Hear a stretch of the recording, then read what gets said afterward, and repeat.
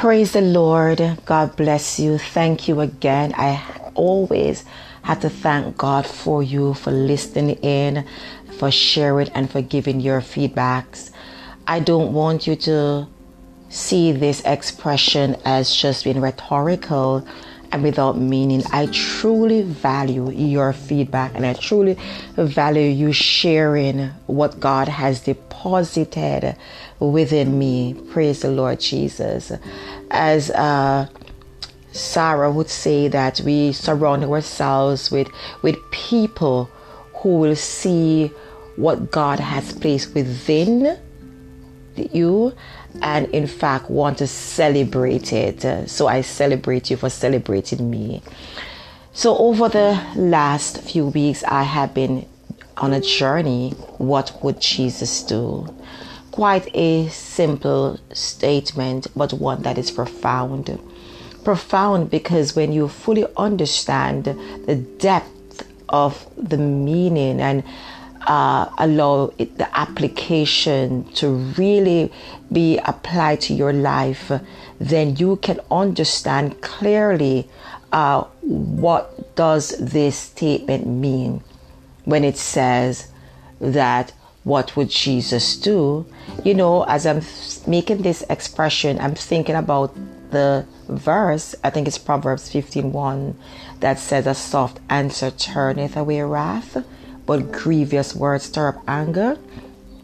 And look how simple it appears to be, but it is so profound that oftentimes if we would just keep our mouths closed, say nothing, another scripture says that, that every high place he'll bring down, right? He will fight our battles for us. So if we will keep our mouths at time and say nothing, not suggesting that we at no time shouldn't, because there comes a time when we have to speak, right?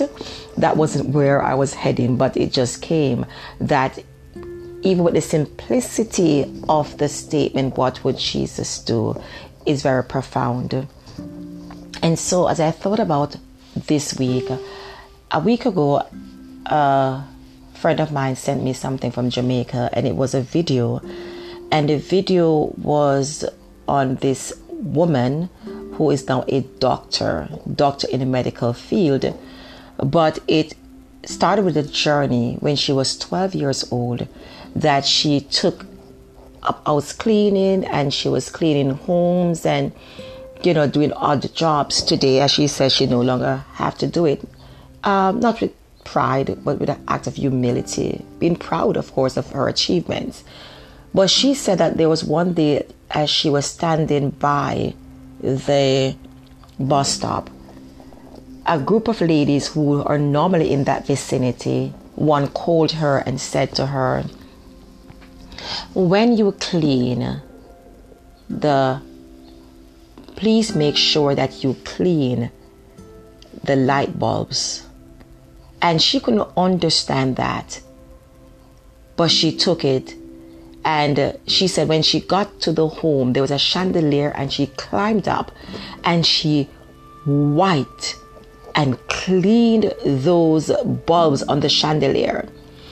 The owner, the one who employed her, came in the room and said, what happened? What did you do? And she said, nothing. I just cleaned the bulbs. When the husband came home, the husband was amazed and told her, please ensure that she pays her much more than she deserved, right? Much more than she deserved. And funny it is, as I'm saying this, there's a story that I remember. There's a co-worker who I know was removing, and she asked me to come and help her because I like to help people move and all of that. And I think I do great at packing and unpacking. And she said that, how much would I charge? And I said, no, I'm not going to charge you anything. I'll do it for you for free. And she insisted. I said, no, I'm not going to charge, because that's just who I am. And the bottom line is I went to her home and I helped her to move and so forth and unpack and all of that. And as a matter of fact, she told the boyfriend that she paid me $100. And he said to her, so much? And she told me the next day that when he came home and saw the work that I did, he said, you should have paid her more than that. So that's just a little funny little story. So the fact that this woman cleaned these bulbs, it radiated and it changed the dynamics of the room. There were things that were hidden that were now being seen. And as I'm thinking about this scenario, the light, I'm also thinking in terms when Jesus said, I am the light of the world. As we've been saying over the weeks, that Jesus came upon many situations that could have frustrated him. Last week I shared about the odds, when the odds are against. And so even with the odds being against Jesus, this statement was relevant. He said, I am the light of the world. And he did not allow anything, any darkness, anything that reflected darkness, the hypocrisy, the jealousy, the hatred, the contempt. Nothing was about to put out the light that he had, that was within him. The light that he brought was a spiritual light. But this spiritual light was one that could transform even the physical environment. Have you ever seen some individuals, or perhaps yourself, that as you look at your physical feature before you got saved, you can look at those photographs, and there's something that when the Spirit comes in, the light of God comes in through his Son Jesus Christ, all of a sudden your exterior, your physical feature changed. And there is a glorious light that now comes through you when you begin to have a different kind of thinking. And so Jesus encountered darkness in every facet of his life. And there were moments, of course, that he could have allowed the negativity, the darkness to penetrate him. But he knew what he carried inside. And he knew that if he kept focused, that one day the world would come to know this light. And so in the midst, what would Jesus do? As I keep saying, he stayed focused, and he turned on the inside, and he used the light that was on the inside to shine into the darkness, expel the darkness that was around him. And so it is with you today. Whatever things are around you that resemble darkness, whatever the chatting and the talking may be, they represent darkness that are negative. But what would Jesus do? You have to ask yourself, in those dark moments of loneliness, what would Jesus do? In those moments when you can't even think right, what would Jesus do? Set his affection on things above. When his strength was failing, he called on his Father. When he felt destitute and only at times he went to pray. What would you? There is a light that is in you. There is a light that is ready to be shone into the darkness. And so sometimes you have to think on the things that are lovely, the things that are of good report. The Bible says, if there be any virtue, I think it's Philippians 4:8-9, I think so. If there be any virtue, and if there be any praise, the word of the Lord says that we ought to do what? Think on these things. We have to remain positive in light of everything that is around us. That is what Jesus did. That is what Jesus did.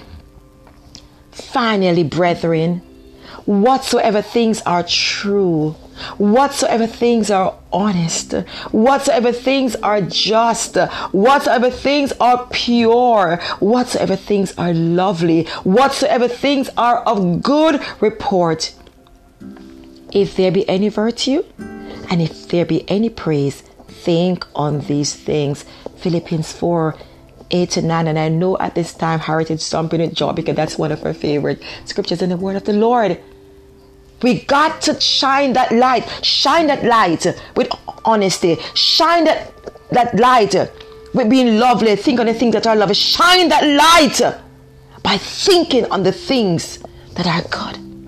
You know that Sunday school song or Sabbath, whatever type of setting that you went into. it says, this little light of mine, I'm gonna let it shine. Oh, this little light of mine, I'm gonna let it shine. This little light of mine, I'm gonna let it shine.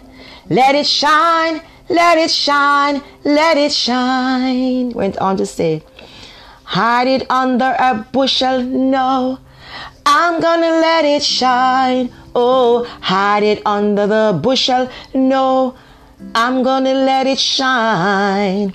Hide it under the bushel, no, I'm gonna let it shine.